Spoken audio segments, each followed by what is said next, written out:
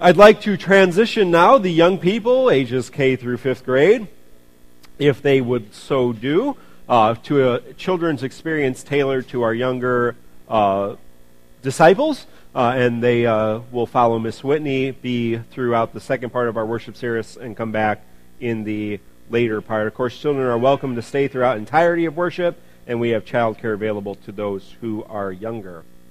I want to bring welcome and greetings to all of you from the 174th Annual Conference of the Northern Illinois Conference of the United Methodist Church, or for those of you who like acronyms, the 174th AC of the NIC of the UMC would be the official thing.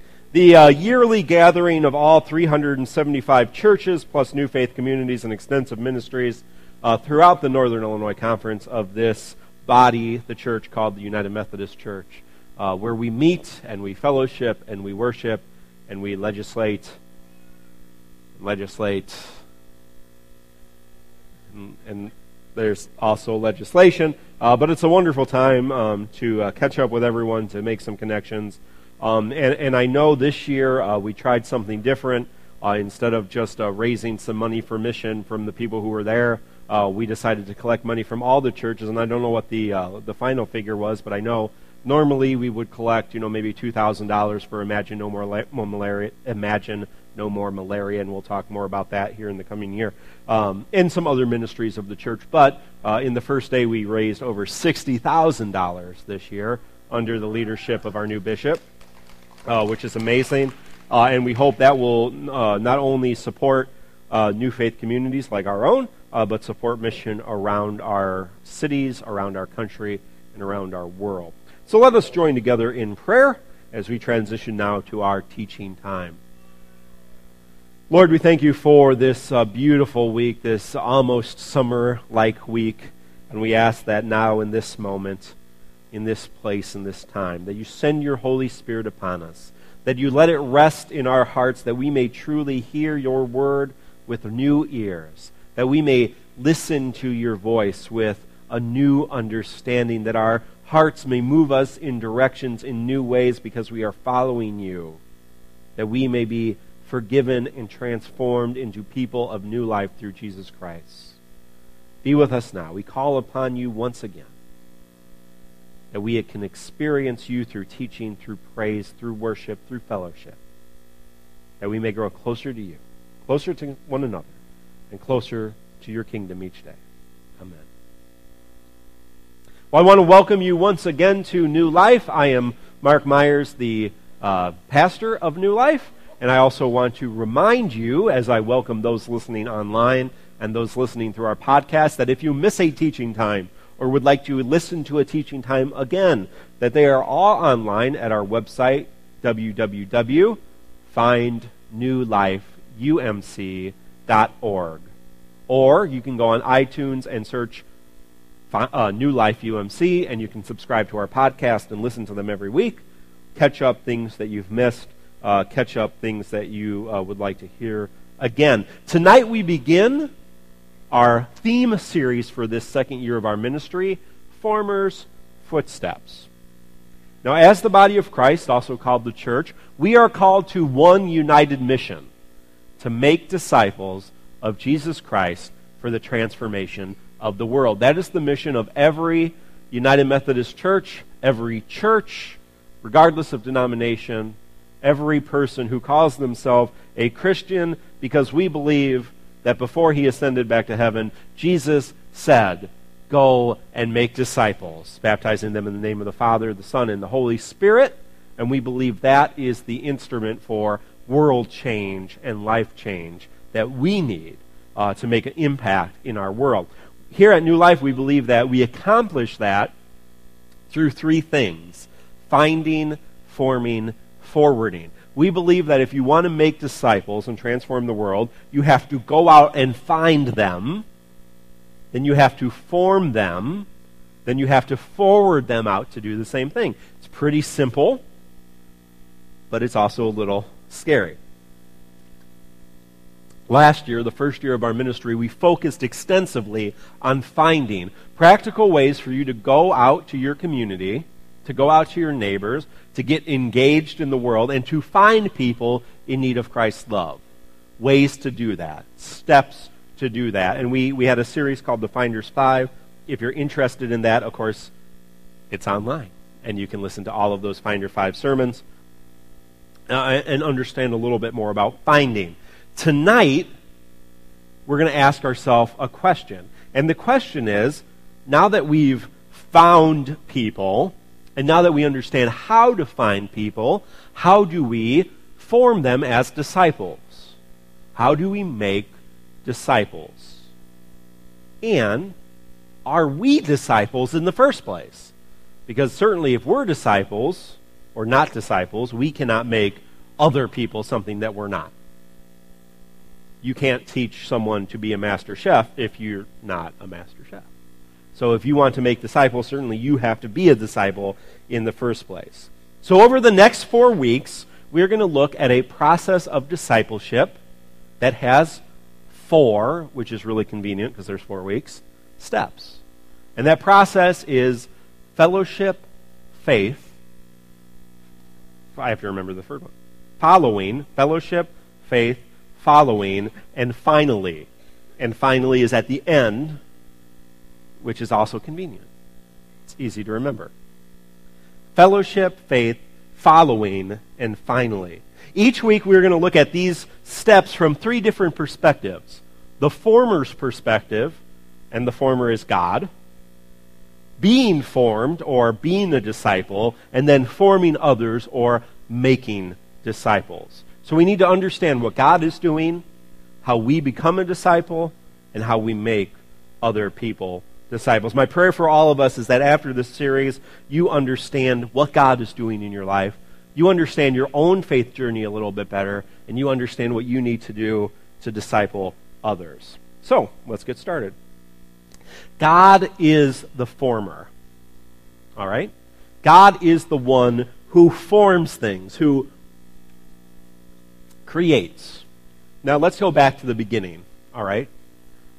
Not the beginning of the worship service or the beginning of our lives. Let's go back to the beginning. In the beginning, God. And just stop and think about that for a second. It will kind of blow your mind. In the beginning, yeah, exactly. In the beginning, God, period. End of sentence. Now, whether you believe in God or not, either way, that's kind of crazy, thinking about the beginning, because we know scientifically that the universe didn't exist at some point.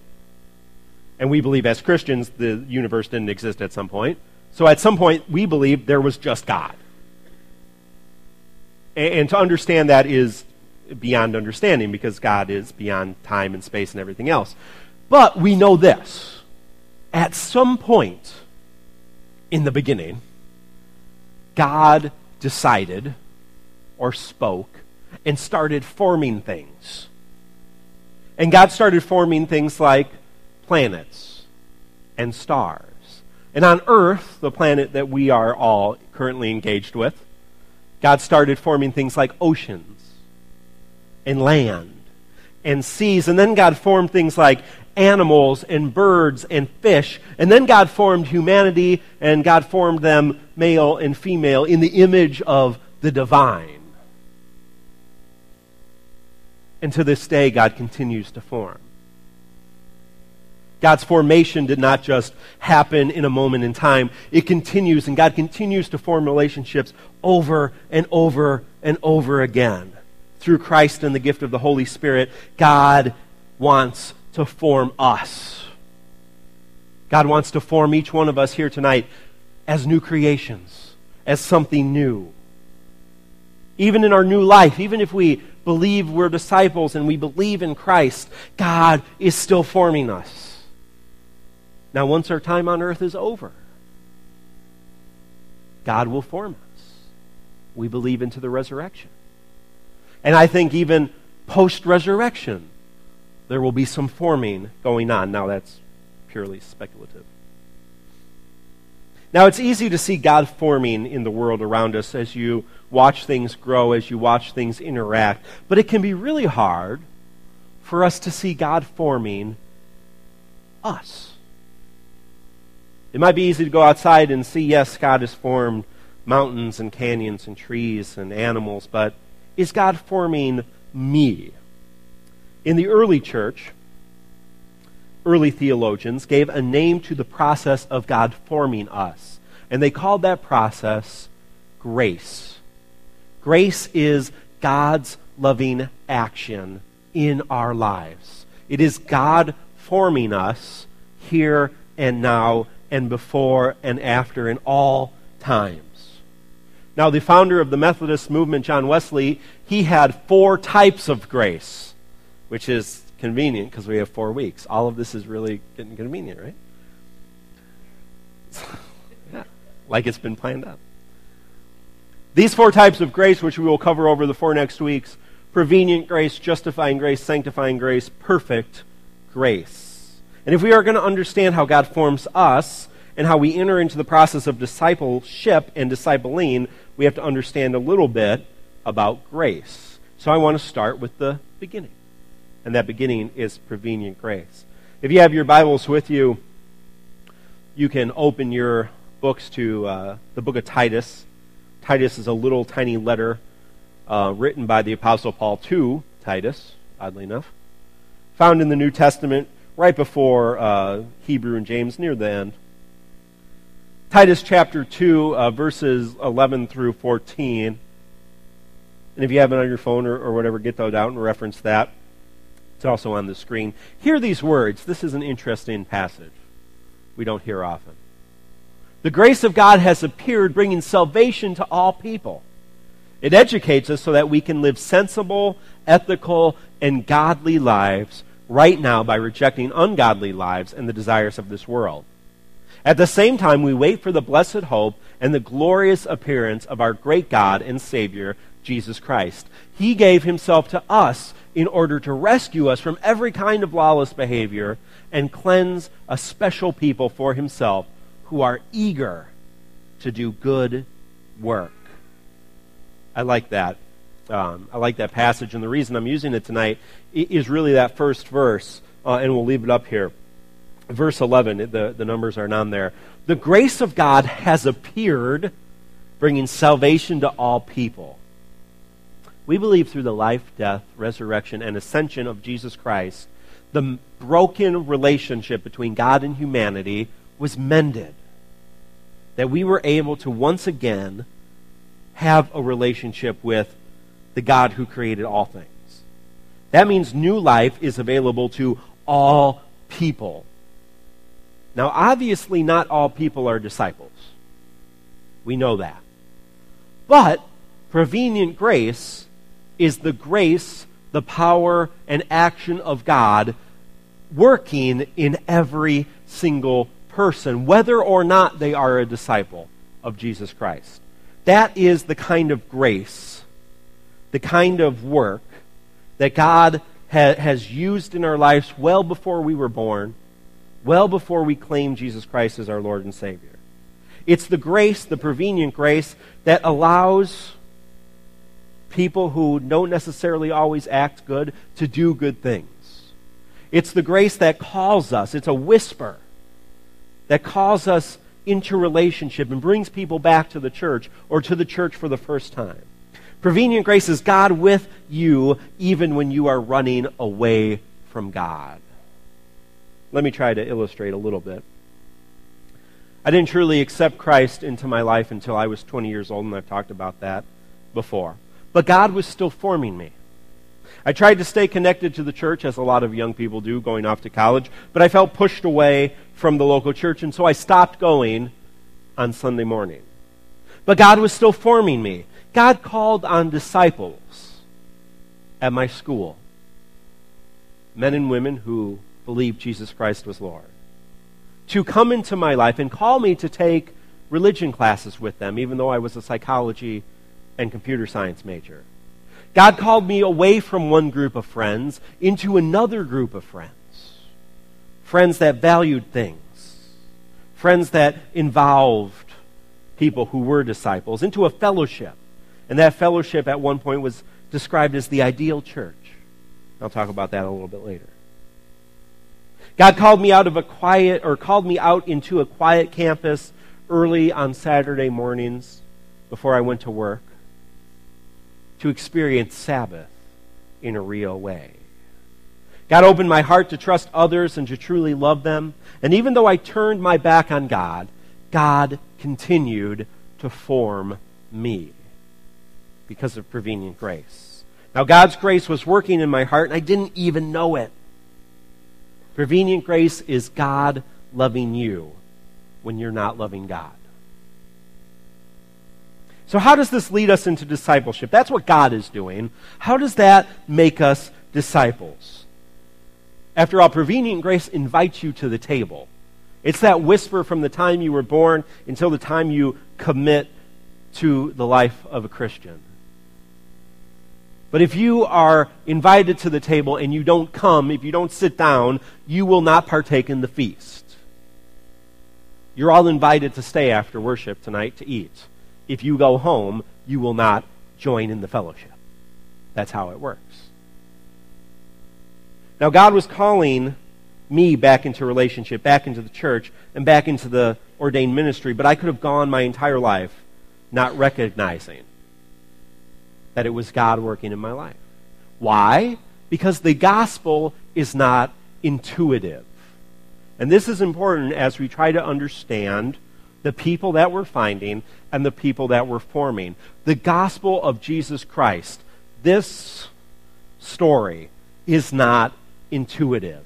If you go out and you had someone who was isolated from everything, who lived in a cabin in the woods and had no media, had no books, had nothing, they may come to believe in God.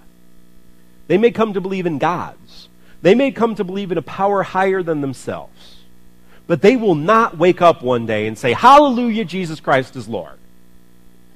And then, who's Jesus Christ? It's not intuitive. It's not intuitive because the only way for you to know who Jesus Christ is for you to read the story or for someone to tell you about it. It's not intuitive. It's not natural because it's about a point and place in history. And if you don't know the history, if you've never been exposed to it, if you're not part of the fellowship, it won't happen. So how do we get into that process? How do we start hearing the story? Now, for me and for many people, the first step was fellowship. It was joining a community. Jesus did it in the gospel. He called a group of people together into fellowship, into a community, and they formed around his teachings. The early church did the same thing. They invited people into the fellowship, and they taught, and they learned. The fellowship was the first step, and it's the first step we as formers, as people who want to be disciples, it's the first step we have to take. We must engage in the fellowship. If you are here tonight, you're already in the building. If you are here tonight and you don't feel like a disciple of Jesus Christ, and you're not involved in the fellowship, that's why. You have to connect. You have to get involved. You have to be in relationship. Here, I want to share a wonderful passage, and it's a passage we've read many times and we'll read many times because it tells us really what the church should be. It's from Acts chapter 2, Matthew, Mark, Luke, and Acts in the New Testament. The believers devoted themselves to the apostles' teaching, to the community, to their shared meals, to their prayers. A sense of awe came over everyone. God performed many miracles and signs through the apostles. All the believers were united and shared everything. They would sell pieces of property and possessions and distribute the proceeds to everyone who needed them. Every day, they met together in the temple and ate in their homes. They shared food with gladness and simplicity. They praised God and demonstrated God's goodness to everyone. The Lord added daily to the community of those being saved. The church is the embodiment of Christ on earth because it is a fellowship of disciples. Look at the early church, what we just read. They prayed together. They learned together. They ate together. They were awestruck together. They experienced God together. They gave together. They worshiped together. They were glad together. Do you see a pattern there? They lived life together in fellowship. That is the first step. You must enter the fellowship of the church. You must engage in the community if you want to understand the next steps. Now, maybe God has been calling you back into it or into it for the first time in your life. And if you want to be a disciple, believe me, the first step, join the community, the fellowship, the body of Christ. Now, you may ask yourself, and some of you may be asking yourself, shouldn't I believe in Christ before I become a disciple? Shouldn't I believe in Christ before I get engaged in the community? Well, I'll say this. You should believe in Christ before you say you believe in Christ. But belief in Christ isn't intuitive. God doesn't expect people to believe in Christ on their own. God created us in relationships so that we, disciples, would lead other disciples back to Him, back to Jesus Christ. God formed us in this fellowship, and God continues to form others because of the fellowship. It is the job description of everyone here, everyone who claims Jesus Christ is Lord, to bring them into fellowship so that other people can come to know Christ for themselves. So how do we do that? We know if we want to be disciples, we have to be engaged in the fellowship.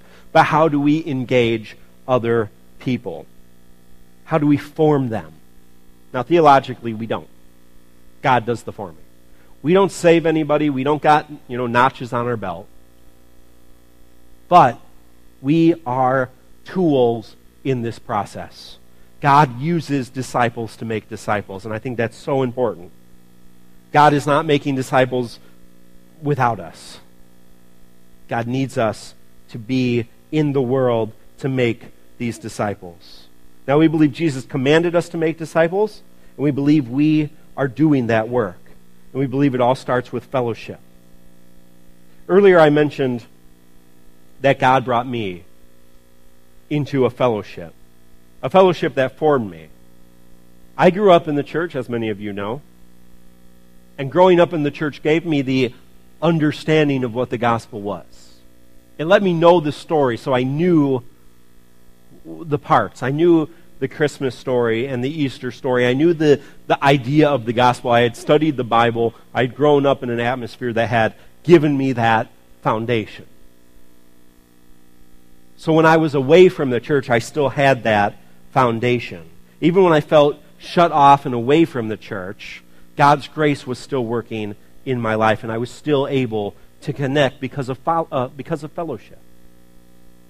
In the first few months of my college life, I got involved with a group that had some very destructive patterns, as many college people do. A group that kind of valued drinking and drugs and other things a little bit more than they valued positive things. But within a few months of my time at Cornell, where I went to school, I had heard a neighbor, actually just right across the hall, talking about a game that I played. And so I went over and I engaged them in conversation, because that's what you do sometimes when you hear other people talking. For introverts, I know that's a little hard. But for those of us extroverts, that's pretty easy to walk across the hall. Now, some of you know and some of you don't that I grew up in a comic shop. That was kind of my third home, besides home and church, was the comic book shop and the gaming shop. And so that was an important part of my life, an important part of my growing up. And so when I heard someone talking about something that I shared a common interest, I got involved. And they were part of a group, a social club, because at Cornell we didn't have frats or whatever the shortened version of sororities is. Sorries, anybody in a sorority? I don't know. Just call them sororities, I guess. It seems like there should be a funner thing to say. Because frats is kind of a fun. Sorries. Anyway. So I became involved in this social club that was revolved around gaming and revolved around fellowship that did not involve drinking, or drugs. Now, after a year and a half, I unknowingly met several disciples who joined with me and continued to form me, even though I didn't realize I was being formed. By the end of my second year of school, that small group of kind of misfits and outcasts would become the largest, most well-organized, and most powerful group on campus, boasting 10% of the student population, boasting the kind of pinnacle of the Constitution, and boasting the most involvement in our community. The college chaplain actually once described this group as the ideal church. And she did that because she felt that regardless of who they were, regardless of what they believed, this group invited everyone in to the fellowship. That it didn't matter where you were or what you liked or what you did or what you looked like. You were invited into this fellowship. And that's why it grew so fast, and that's why it became so powerful, because of that simple thing, that simple commandment: you should love your neighbor as yourself. I'm not saying everything was perfect all of the time. Certainly there was plenty of college drama. But in the end of the day, this fellowship formed me and helped me connect back to the church. Helped me connect back with ministry. Helped me, because I joined a fellowship and because there were disciples within that fellowship who grabbed onto me and discipled me, I was able to make a claim for myself and continue my journey past fellowship into faith. Now, fellowship is the first step. If you want to make disciples, invite them into the fellowship. It's not the end of the journey. Many people remain in fellowship their entire lives.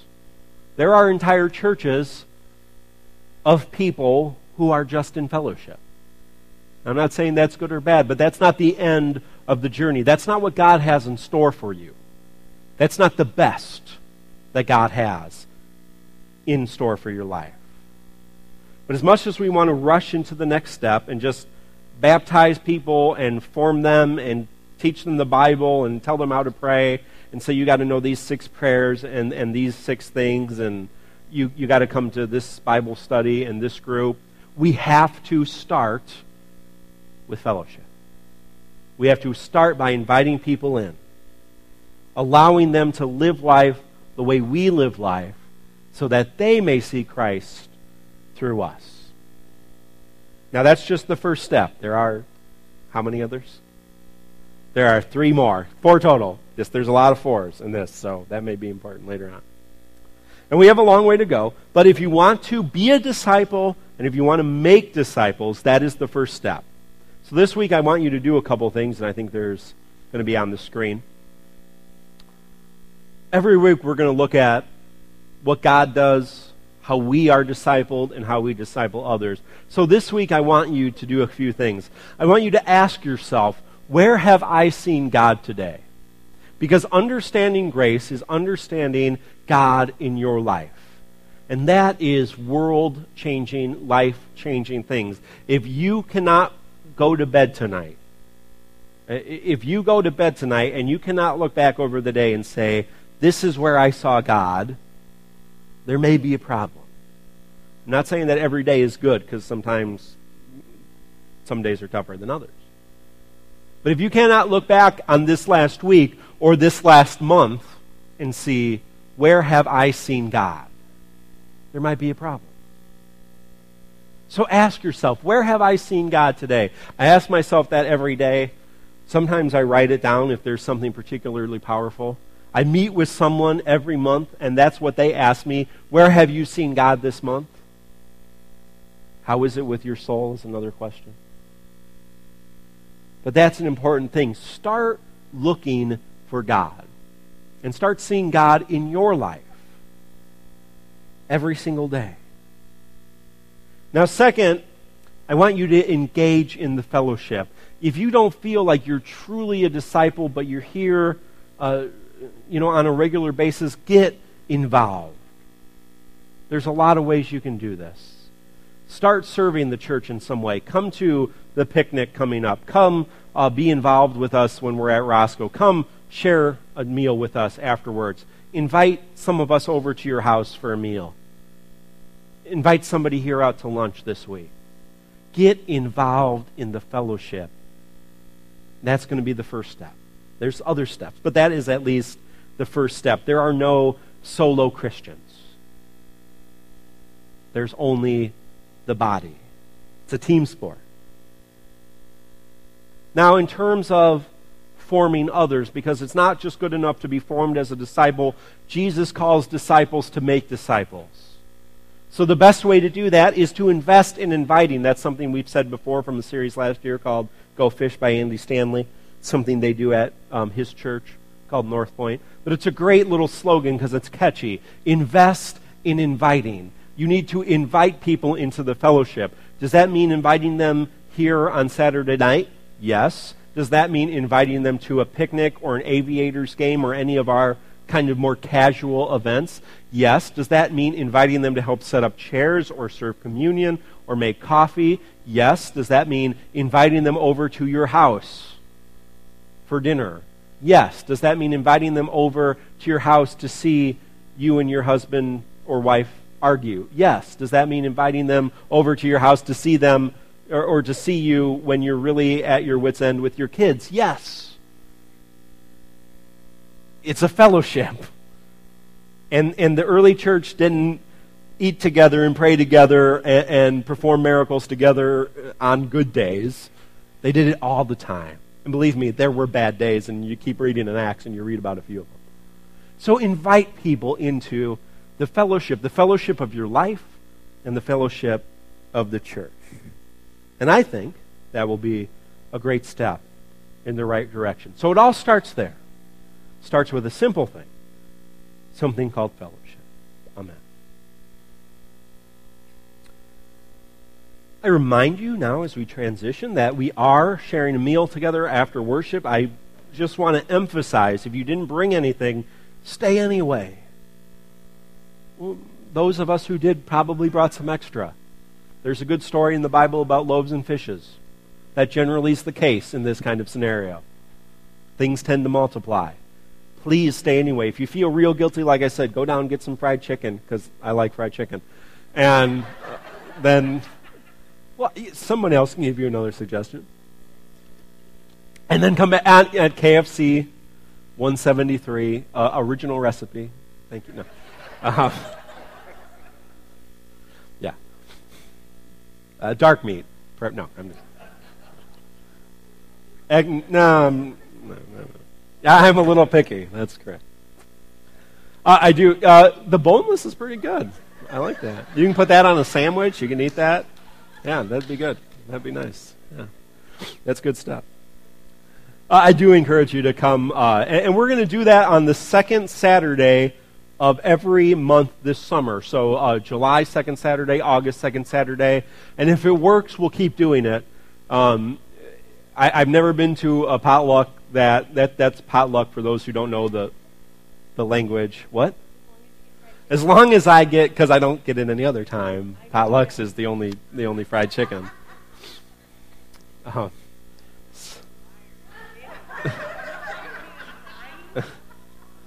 I may eat fried chicken on a regular basis. Obviously, among other things that aren't good for me. So I do encourage you to be part of that. On weeks that we're not doing that, a lot of groups go out after worship, and a big group always goes out to Sophia's. Encourage you to take part of that. This Wednesday, we are starting a form.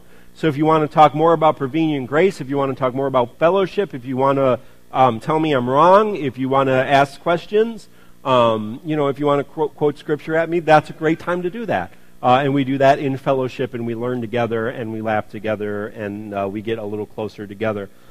The picnic coming up, also a great opportunity. Again, that's going to be a potluck, so bring table service, though, because we won't have it. And we'll have some hot dogs and stuff like that, and bring fried chicken. And but yeah, we'll have a couple grills, so if you want to bring some meat to grill, you can do that too. Do please read your New Life news that gets sent out every Thursday. If you're not on that mailing list, just fill one of these out and we will get your email on that mailing list. That tells you about a lot of things that are coming up, including our Aviators game, which if you want to come along to the Aviators game, that's going to be August 2nd, which is a Friday night at 7:05. But we will want to get your reservations before that. Tickets are going to be about $10 a person. And then we'll order in group rate. We had a really great time last year going to the, for those of you who don't know, the Rockford Riverhawks became the Rockford Aviators, and so the baseball team here in Rockford. So with that, we will collect our offering and our tithes for the night as we transition now into our praise and our forwarding time. So let us come to a attitude of prayer as we remember those who are not here, those in need. Let us pray. Lord, we thank you for this wonderful opportunity to worship. We thank you for this wonderful space that we have to worship. We thank you for all of the churches in this Northern Illinois Conference who gathered together this weekend to celebrate, to laugh, to argue, to plan out the next year of our ministry together. Because not only is New Life about life together here in this place, but it's about life together among all of those people who call themselves Christians. United Methodist, Baptist, Presbyterian, Roman, Orthodox, and everything in between. We ask that you be with the leaders of our world, leaders of our nation, the leaders of our community, and we ask a prayer that you truly help them make the decisions that will bring all people closer to your kingdom. We ask that you be with all of those who serve us, men and women overseas, those at home, those working in construction, those working as firefighters or police officers, those working on our highways during this season of construction, those who are taking care of our lawns and our landscapes, those who are serving us at our favorite restaurant, those who help prepare the food that we're going to eat tonight, those who go without, but who still serve anyway. Help make us servants in your world. Lord, we ask for all of those who need your love, your grace, and your mercy, those who are weak, those who are alone, those who are lost. Help us find them. Help us form them in your comfort. Help us lead them to still waters and restore them by your grace. We ask that you be with all of those suffering from weather and natural disasters. Give them peace and help us be your hands and feet in all of those situations. Lord, most of all, we ask that you be with your church. Truly make us one as you are one. Here in this place at New Life and everywhere around this world, that we may truly do the most we can to impact our community, to transform lives, to transform this world into a place where you will rule forever. We pray this in your holy name.